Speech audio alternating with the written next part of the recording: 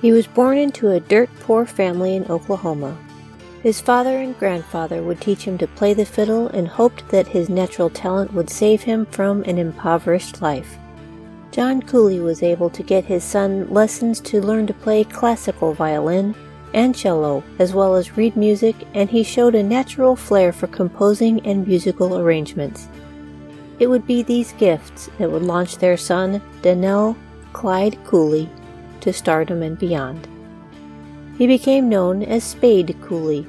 This nickname was bestowed upon him at a poker game one night when he drew a straight flush in spades 3 times. He took it as a sign of luck that his life was about to change. Call it luck, call it talent, call it hard work. Any way you look at it, Spade Cooley was on his way to be a household name. But despite all the talent and the luck and the hard work, and all the great achievements he acquired in his life, it's none of those things that Spade Cooley is remembered for. It's the brutal beating of his wife, Ella May. Welcome, my name is Elizabeth Bougeret, and I'm that person when studying the many facets of history likes to peek behind the curtain, investigate hidden passages, drop into the rabbit hole, or dare to walk in the shadows, because we all know that's where the good stories can be found. Take a listen then to discover what dark or peculiar pieces of American history can be found in my bag of bones.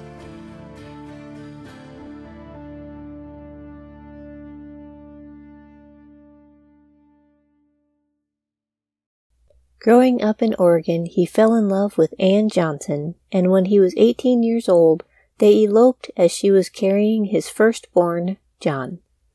They made their way to California, as he says, quote, with a fiddle under one arm and a nickel in my pocket, end quote. In the 1930s, he began playing at every gig he could get. He was a quick study, and since he could read music, he was an easy choice for many bands at the time. He would say, quote, playing the fiddle was as much of a part of my life as breathing.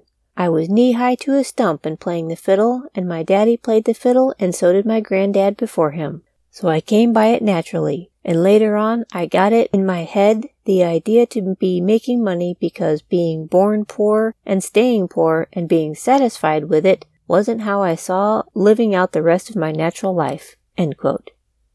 He made his way to Los Angeles and was able to find work as a fiddle player in the band known as Sons of the Pioneers. Yep, this was the group that made Roy Rogers a star. He had already moved on to his movie career by this time, but would occasionally come back around to visit his friends. There, Roy Rogers met Spade Cooley. More than one person noticed a resemblance between the two, and just like that, Spade Cooley became the stunt double for Roy Rogers. In addition to his occasional film work, Cooley found plenty of gigs on the booming LA club circuit, including Riders of the Purple Sage with Cal Schrum, in which he was featured on his first recording in 1941, but luck was with him when he fell in with the Jimmy Wakely Band.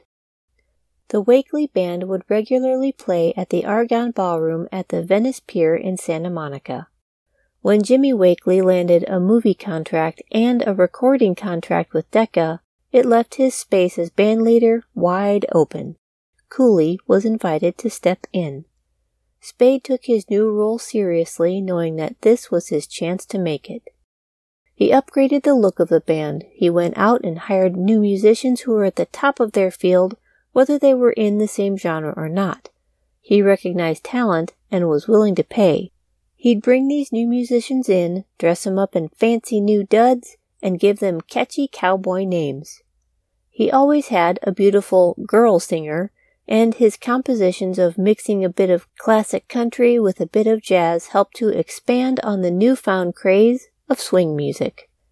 In 1940s Hollywood, country and western music was second only to Nashville.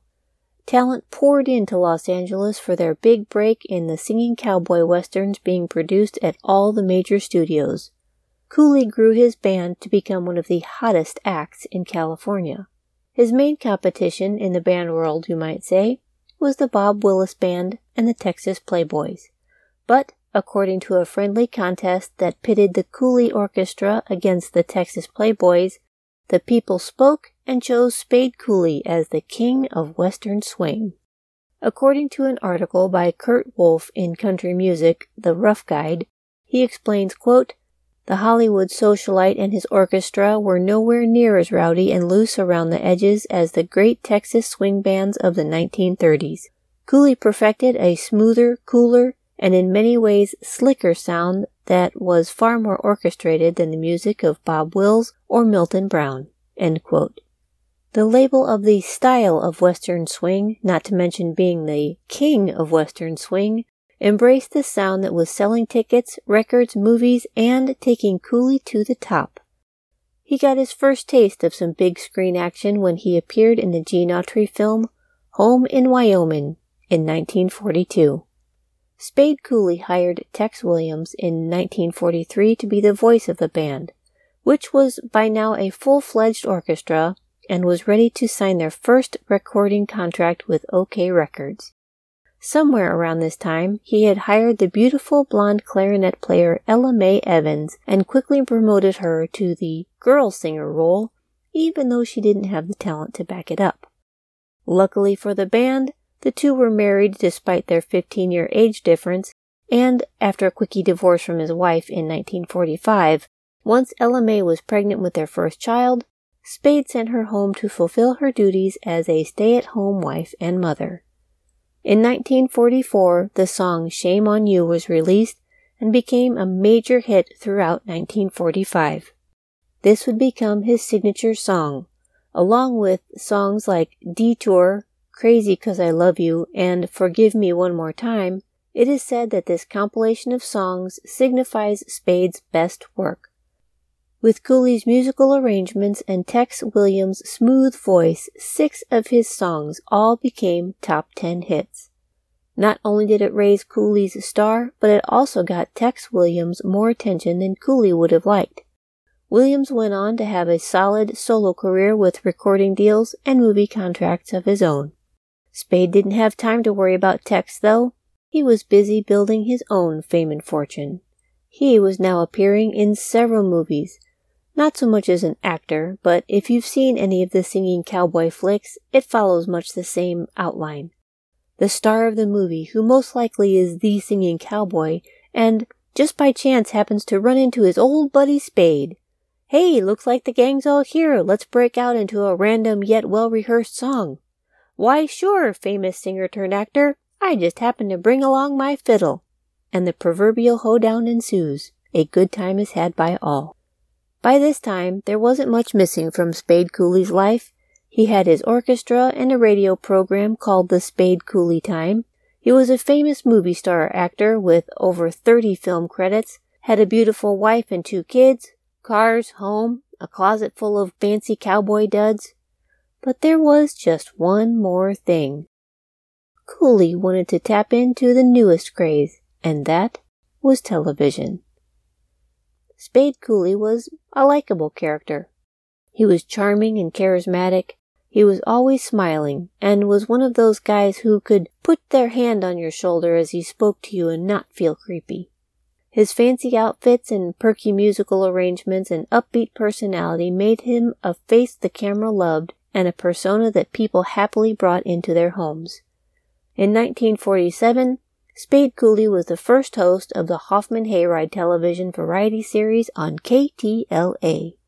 The station's advertisement billed it as, quote, "Spade Cooley's formula for a show with top musical entertainment, a dash of Western flavor, and a good sprinkling of comedy has proven to be just what the viewers ordered." Spade Cooley dominated the ratings for the small screen for the next 10 years. Ratings began to decline, but he convinced the station to give him a stab at his own show, The Spade Cooley Show. All new numbers, all new guests, and he replaced his entire orchestra with an all-girl band. Despite a strong beginning and a dynamic guest list, the show didn't even last a year. During the 1950s, the new music dynamic was switching from swing to rock and roll. And try as he might to morph into the new sound, as evidenced by his last record called Rocking the Square Dance, Spade Cooley did not fit into this new era. His recording contract did not renew. His movie contract did not renew. There were no band gigs, and now he was without a television show. Cooley was not down yet. He had a new idea that would take his fame into the future. Hello listeners, we're Katie, Amber, Kylie, and Matt. and we are the hosts of Save Me an Aisle Seat. a show that talks about musicals in an understandable, And relatable way. If you like musicals or theater in general, or if you're interested in them but don't know where to start, We'd love to help introduce you. come find us wherever you listen to your podcasts. Or on our website at www.ragtagnetwork.com. And we'll be sure To save you an aisle seat. In 1960, Spade Cooley turned 50 years old and decided that maybe it was time for him to retire. But in no way did he see himself ready for the rocking chair. He started scooping up land near his home in Willow Springs in the Mojave Desert. It was in 1955 that Disneyland opened in Anaheim, California to raving fans, and Spade was paying attention. It seemed to Cooley that the idea that was rattling around in the back of his head since Disney's opening was ready to be brought to life. Introducing Water Wonderland. Picture this. In the middle of the Mojave Desert, there, waiting for your arrival, an oasis. A huge lake for water skiing, boat races, a massive concert hall, and hotels for guests. Over 1,000-acre theme park all of its own. He created and registered his business. He gathered partners and investors, also bringing in his manager Bobby Bennett along to continue her management of his affairs, literally and financially. Everyone believed that his Water Wonderland could actually be something spectacular, but he just couldn't keep his mind in the game. By this time, Spade Cooley wasn't even attempting to hide his drinking problem. He increased the high by popping pills as chasers, and this only accelerated his fits of rage. Life at home was no picnic either. Spade Cooley's on-screen life was nothing compared to his home life. He was a jealous husband and always assumed that his wife was having an affair, or multiple affairs. Probably since he was busy with a different woman every night, he assumed she was too. His longtime manager, Bobby Bennett, claimed that she had to pay for 10 abortions in 1 year alone, and several underage hush money claims, and was constantly cleaning up messes that resulted from his drinking and sexual encounters. He kept his wife and children far away from the curious eyes of reporters and away from the bustle of Los Angeles. Ella Mae Cooley was basically a prisoner in her own home. He had begun abusing her shortly after they were married, and she attempted escape several times, always ending up with him retrieving her and bringing her back home, threatening to kill her if she ever left him. For clarity's sake, during this time, women had no outlet to seek safety from domestic abuse. Ella Mae admitted herself into the hospital for a nervous breakdown, and she confessed to the nurses that she was terrified to go back home. But at the end of her stay, she had to get in the car with him, with perhaps some advice such as, just avoid him until he calms down. Domestic issues were not considered a legal matter at the time. It was just something to be taken care of within the home, and the wife was just shy of being called property. It was up to the man to treat his wife in any way that he felt fit to deal with the situation, and she was to take it and never discuss it outside the home. This is one of the reasons it has been so difficult to reform and break the stereotype of domestic abuse in the home. It is so ingrained in the culture of American women. So everyone knew, the hospital nurses, her family, his friends and partners, but there was nothing anyone could do for her. It was a family matter. The more he drank, the more delusional he became, and he worked himself up into believing that she was having an affair with 2 of their male friends that happened to be in a relationship with each other. He beat her until she confessed about the affair. He beat her and forced her to call her family, his friends, a private investigator, and even his divorce lawyer confessing that she was cheating on him. He beat her into submission and forced her to sign away her rights to all of the property and assets the couple had. She was also induced to sign empty deeds. He told her that he was filing for divorce, and while she was forced to stay in the room, he called the woman he was currently having an affair with, Anita Aros, and told her that he was leaving his wife and that they could soon be married. He ended up calling her back later, after wrenching his daughter's arm behind her back and forcing her to tell Anita that she was looking forward to having her as her new mother. The money was going fast. The stress of his new endeavor was mounting. The alcohol wasn't enough to silence the demons in his head, and his wife, he was sure, was involved in a sex cult love triangle and was sneaking off to have threesomes in seedy motels. The investigator he hired would be bringing him news about what he's found any day now. Spade Cooley would later testify in court, quote, "She told me about a love cult she had joined. She described her initiation at length. It was with 2 men in a motel near our home. It included unnatural sex acts. I hit her. The next thing I can recollect, I saw her half on the bed and half on the floor. I must have hurt her terribly. I have a hazy recollection that it was an animal, not Ella May. I can only say that when she told me about the love cult, rockets went off in my brain. My head was literally on fire." End quote. April 3rd, 1961. Cooley lost control, and his young wife paid the price. The events of the last few hours of Ella May's life were brutal. The torture continued for hours. It didn't stop even when his 14-year-old daughter came home. He made her watch as the final blows were delivered. She escaped in fear for her life while he took a phone call. It was the private investigator telling Cooley that he could find no evidence of his wife having an affair of any kind. He paused long enough to conduct a meeting with his manager that came to his home. When he took a moment to go check on her, it wasn't until then he realized he may have gone too far. What comes next are some direct statements from the actual court case, and there are definitely some things that will be uncomfortable. So this is your warning of the graphic content that is coming your way following this break. I won't be offended if you just want to fast forward this part.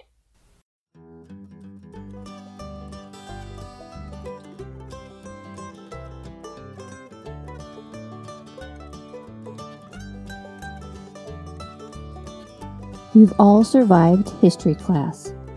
My history education was all about cramming dates and names and battles into my teenage brain in order to pass the newest test to make the school look good.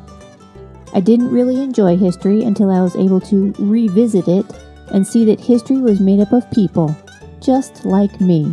They had struggles, they had joy, they had sadness, and they felt victories. It became so very real to me. And now I'm on a mission to revisit as much history as I can. Hello, my name's Elizabeth Bougeret. I'm a full-time author and a full-time traveler, and I would love to share what I'm learning with you. Come with me. See my sights and stories as I go. I love history now, real history, not just the dates and battles, and I've discovered that others do too. So I've created a group in Facebook, and I'd love for you to join me on my travels and adventures. Let me reintroduce you to a history that's made up of people, places, adventures.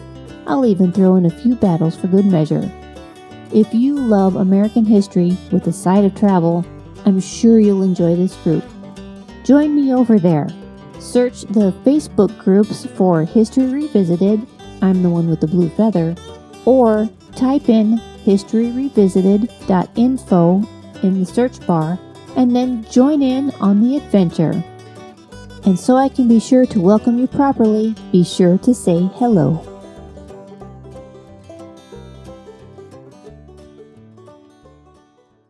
Spade Cooley came out of the bedroom, which they sometimes refer to as the den, and said he thinks Ella May is hurt. Bobby Bennett rose from the table to go check on his wife. He knew that she was dead just by looking at her. She was laying in their bed with the covers drawn up to her neck. There was blood all around the room, and a pool of blood could be seen on the pillow. She had a swollen black eye, and her hair was wet and matted against her head. She told Spade that he needed to call an ambulance. He refused, but did allow her to call nurse and family friend Dorothy Davis. When Dorothy arrived, she told Cooley that his wife was dead, but he refused to believe it. He did finally call for an ambulance, which arrived around 11:30. Cooley rode in the ambulance to the hospital.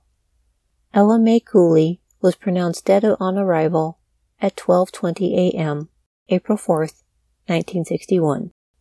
The police interrogated Spade Cooley, and everything was polite and non-confrontational, with the exception that Cooley's hands were bruised and swollen, but he couldn't recall how they got that way. "I may have slapped her," he said, "but I did not hit her with my fists." I listened to that first interrogation interview, and it was prior to the police seeing the body and prior to them seeing the crime scene. I am quite sure the interview would have gone differently if they had all the details. The investigator for the trial, Leonard Winters, had stated, quote, "When he was arrested, he couldn't wait to talk. He wanted to tell them the whole story. Not the true story, of course, but he thought he could talk himself out of it." End quote. The day of April 3rd had started with a business associate of Spade's living in a trailer on the ranch, Gerald Enfield. He would tell investigators that Cooley looked for any excuse to talk about his wife's infidelity. On this particular day, Spade told Gerald that he finally got a written confession from Ella Mae proving her affair. Gerald looked at the confession and said, quote, "Yes, it's Ella Mae's handwriting, Spade, but I know how you got it." End quote. He claimed that Spade replied, quote, "What difference does that make?" End quote.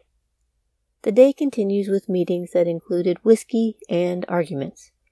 Spade was trying to convince his friends to go and beat up the men he assumed his wife was having the affair with, but no one would take him up on the offer. Spade was alone with his wife in their home from 5:45 p.m. until 8 p.m., when his manager would come by for their previously scheduled meeting, and, with the exception of their daughter Melody coming home for a brief window of time, but I'm not certain of how long she stayed inside the home. The court documents reveal the following. Spade Cooley admitted on the stand that before Melody arrived, he struck and knocked the victim to the floor while they were in the living room, and that he also struck her while they were in the bedroom. The savagery of the attacks can be pieced together from the injuries inflicted and the physical evidence found at the scene. The body had fresh bruises and abrasions on it from head to toe, and there was testimony that the essential wounds could not have been caused either by a fall in the shower or a previous fall from an automobile.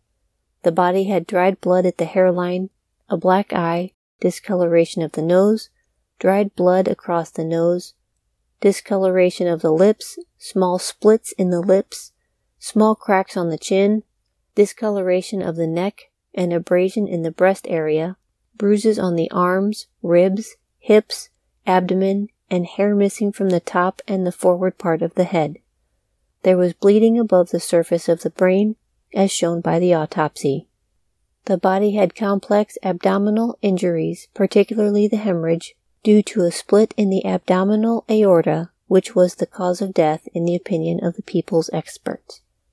Aside from any testimony by Melody, the eyewitness, who said that she saw the defendant drag the victim by her hair, bang her head against the floor, stamp her in the abdomen with his booted foot, and put a cigarette on the victim's breast, the condition of the body indicates that Ella Mae was badly injured, that a nipple of her breast was partly torn away, that a broom handle had been forcibly thrust into both her vaginal and anal orifices, that she was choked, her head banged violently on the floor, and her abdomen stamped on. There are bloodstains on the floor in the living room. A broken cup in the living room contained bloodstains and female hair which resemble the victim's. In the bedroom there were bloodstains on the floor, in front of the desk, impact or splatter-type bloodstains on the pillowcase, on the sheets, and on the box spring cover of the bed. And on a water tumbler on the desk, there were bloodstains on a rifle in the bedroom and on the upper part of an ashtray stand, as well as blood spatter on the bedroom walls and the defendant's trousers. deep bruising of the muscles of the neck, a break in the hyoid bone, and a break in the thyroid cartilage in the front of the victim's windpipe indicate that she was strangled. A clump of hair forcibly removed from her head was found near the foot of the bed. Contact bloodstains on the bedding were consistent with mutilation of the anal and vaginal area with the broom handle. When Melody arrived at the house, Cooley was talking on the telephone and she heard him say, "Beale, don't call the police." The evidence shows that there was a Beale Whitlock who was a friend and a business associate. His daughter testified that at the time he was dressed in tan cord pants and black boots and that he was sweaty. Melody asked him, quote, "Are the police coming?" He said, "Yes, they will be here in a minute, all over here in a minute. Come here, I want you to see your mother," end quote. As they went through the living room, Melody saw tables shoved up on one another, a broken glass on a table, and a bottle of whiskey. They entered the bedroom, but her mother was not there. Instead, she saw blood-stained sheets. Cooley walked into the bathroom and said, "Get up, Ella May, Melody is here." When the victim did not answer, the defendant dragged the nude body out of the shower by the hair and banged her head on the floor twice, causing internal injuries and hemorrhaging. The victim uttered no sound and made no movement. He said, quote, "Melody, I'll give you 3 minutes to get her off the floor or I'll kill her if you don't get her up," end quote. He went into the living room and began a countdown, calling out, 1 minute left. Half a minute left, Melody. Melody tried to raise her mother, but was unable to do so as she was limp. Finally, Cooley said, "Time's up, Melody," and he strode into the room with a rifle in his hand. He made his daughter sit down in a chair and said, "All right, Melody, you are going to watch me kill her." With that statement, Cooley stamped the victim in the abdomen with his boot. Contusions in the abdomen area indicate 3 applications of force. This stamping split the victim's abdominal aorta, and the resultant hemorrhage caused her death in approximately 20 minutes, in the opinion of expert witnesses. After he stamped on her, Cooley stooped down by the victim and said, "We'll just see if you're dead." He called her a slut, then he knelt down and touched the nipples of both her breasts with his lit cigarette. Melody started to run, but her father grabbed her and said, "All right, I'll give you 2 more minutes to get her off the floor." Then the phone rang. He answered it and carried on a conversation on it. Then he returned to the bedroom and said, "Come on, Melody, I won't touch her any more, sexual-wise." The defendant then took Melody into the living room, made her sit on his lap, kissed her passionately, and touched her breast. He told her he was going to turn all his love over to her and to Donnell Jr., as their mother had crushed him. The telephone rang again. It was Billy Lewis, the private investigator. Cooley and Lewis discussed the latter's attempt to obtain evidence for use in his divorce action. Although he seemed annoyed because Lewis had not performed his duty better, Cooley was rational enough and calm enough to give him explicit instructions on the work he expected. When Lewis asked if his wife could hear the conversation, he replied, "No, not at all." While the defendant was talking to Lewis, Melody kept looking out the window. She told her father that she thought she saw Mrs. McWhorter and didn't want her to come in the house. As she ran from the house, her father's parting words were, "Melody, don't tell the police anything. If you do, I might have to kill you." After Melody left, Cooley cleaned up some of the blood. Later in the evening, Bobby Bennett arrived. She was accompanied by one Ed Borglund. The 3 discussed business affairs. Cooley did not mention anything about the victim during the business discussion, but he went into the bedroom on one occasion to look at the victim. When he returned to the living room, he told Bobby Bennett that she was hurt. Dorothy Davis arrived at the ranch around 11 p.m. No doctor or ambulance had been called. Cooley and Bobby met her at the front door and told her that the victim was in the bedroom. Dorothy Davis first called the Antelope Valley Hospital, then the Sheriff's Department, in search of an ambulance. She told a deputy sheriff she feared the victim was dead. An ambulance was dispatched to the Cooley Ranch. Dorothy claims she advised the defendant to change his clothes. He was dressed at the time in tan trousers and socks. He put on a sport shirt, trousers, and cowboy boots, and put his blood-stained tan trousers in the washing machine. Hey everyone, sorry to interrupt, But do you know that the Ragtag Network has its own merch? You can get merch for your favorite shows such as Bag of Bones, Save Me an Aisle Seat, or Total Tomfoolery. Just visit www.ragtagnetwork.com/merch now to check things out. Spade Cooley put in 2 pleas. He pleaded not guilty and also not guilty due to insanity. The following are actual excerpts of the court's reasoning for their decision to uphold the verdict the judge called down on Spade Cooley at the trial. He was convicted of first-degree murder and sentenced to life in prison.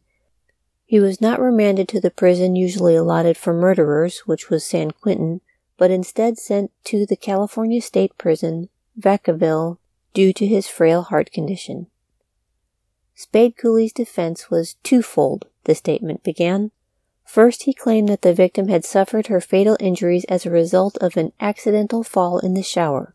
Secondly, he urged that he had no intent to kill his wife, as he had blacked out when he learned the details of her alleged sexual relationship with Davenport and Jackson. The first angle of this defense was completely discredited by the medical experts as well as the testimony of Melody as an eyewitness to the murder. The defendant's second theory of defense, the contention that upon learning of the details of her alleged affair with Davenport and Jackson, rockets went off in his head, and that he lost all consciousness of what he was doing and of his surroundings, can scarcely stand up in view of the fact that he knew generally of these alleged matters weeks before the time of the killing. Cooley said that he had no conscious recollection of striking the victim, but that he must have done so, for she fell on the table and then to the floor. His next recollection, according to his testimony, was of the victim's sitting on the bed in the bedroom. He remembers vividly all of the next few events. He said that she said to him, "Now you think I don't love you, don't you?" She took his cigarette and said, "I'll show you how much I love you." He testified that, saying this, she opened her blouse and burned herself on the breast. Next, Cooley testified in detail to the victim's purported love cult confession. He stated he next recalls seeing her lying half on the floor and half on the bed, still conscious. As Melody would soon arrive, he asked Ella May if she wanted to take a shower and try and cleanse herself as much as she could. Cooley saw the victim walk into the bathroom, but did not see her go into the shower. The next sound he heard was a thud and breaking glass. He testified that he had no conscious recollection of what happened after he heard the crash. So he said he had no conscious recollection of what occurred while Melody was there. However, the defendant recalled, so he said, of telling Melody as she left the house that the victim was hurt badly from a fall in the shower and that she had burned herself on the breast with a cigarette. He also recalled cleaning away the blood in the shower and on the floor outside the shower with a rag sometime during the evening. And yet, Mr. Cooley asserts that his conduct was excusable as a result of provocation.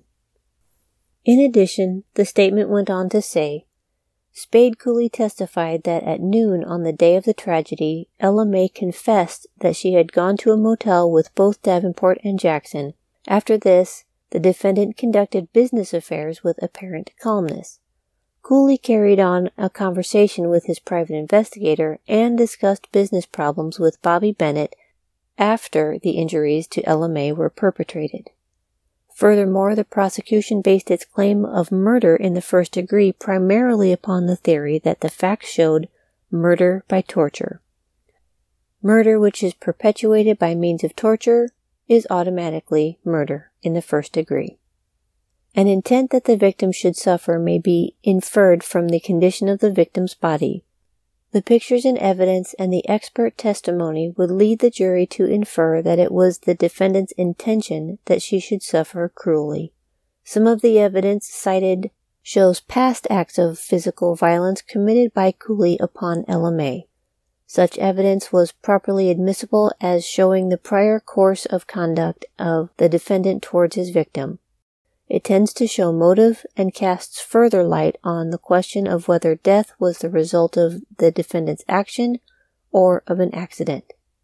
It was for the jury to resolve conflicts in the evidence and to determine the inferences to be drawn. We conclude readily that there was overwhelming evidence of killing by torture and that murder was of the first degree. Spade Cooley was sentenced to life in prison, and that should be the end of the story. Justice for all and whatnot. However, this story ends a bit differently. Ronald Reagan was elected governor of California in 1966.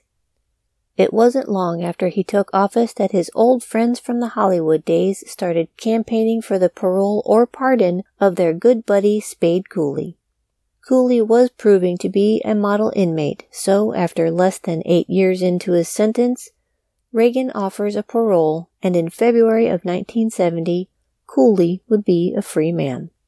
4 months before his release on parole, Cooley was invited to do a benefit concert and received a furlough to attend. His spirits were light, but was concerned how the audience would accept him. For the most part, people didn't want to believe that Spade Cooley was capable of committing such a heinous act. And when he finished his first set, he was rewarded with cheering and a standing ovation. During the intermission, Cooley was his happy, smiling self, completely surprised and relieved at his reception. He began to think that this was just the beginning, even going so far as to say, quote, "I have a feeling that this is the first day of the rest of my life," end quote. No sooner did the words come out of his mouth that his smile slipped away. His fiddle fell to the floor. Spade Cooley died instantly of a heart attack. Justice for all and whatnot.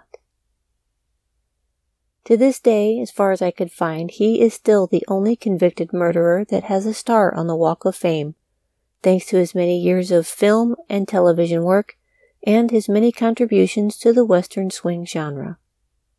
The foundation was laid on February 8, 1960. Who could have known what was to come and how drastically his life would have changed in only 1 year later? And just a few final thoughts on a tough topic before we come to a close today. In 1910, the U.S. Supreme Court ruled that a wife had no cause for action on an assault and battery charge against her husband because it, quote, would open the doors of the courts to accusations of all sorts of one spouse against the other and bring into public notice complaints for assault, slander, and libel, end quote. Even though the individual states of Alabama and Maryland have passed laws that rescind the legal right of men to beat their wives and making wife beating a crime punishable by 40 lashes or a year in jail, other states, such as North Carolina as of 1886, stated that criminal indictment cannot be brought up against the husband unless the battery is so great as to result in permanent injury, in danger of their life, or is malicious beyond all reasonable bounds. In the late 1800s, with Queen Elizabeth's rise to the English throne, women began to see some reform, such as wives can no longer be kept under lock and key, life-threatening beatings are considered grounds for divorce, and wives and daughters can no longer be sold into prostitution. Today, the FBI estimates that domestic violence crimes are committed at a rate of once every 15 seconds. According to conservative estimates, 1 million women are battered by an intimate partner annually. Because of the increase of awareness and women are finally feeling brave enough to step forward, this has led to changes in the criminal justice systems and rights for women's safety. Finally, in 1975, the majority of the U.S. states began to allow wives to bring criminal action against the husband who inflicts injury upon her, defining it as a crime.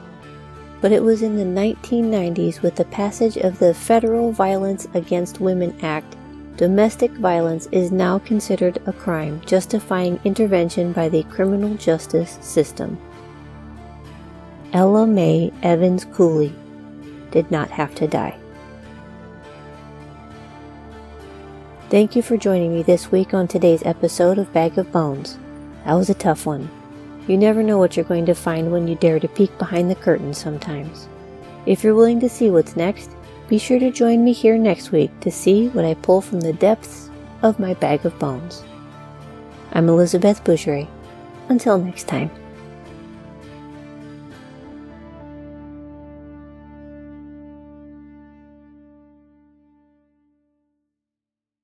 Bag of Bones is created and hosted by Elizabeth Bougeret, produced by the Ragtag Network and History Revisited, music by Johnny Reed.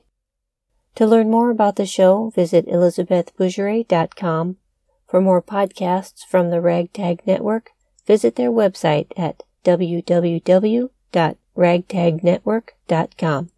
Copyrights by Elizabeth Bougeret and DCT Enterprises.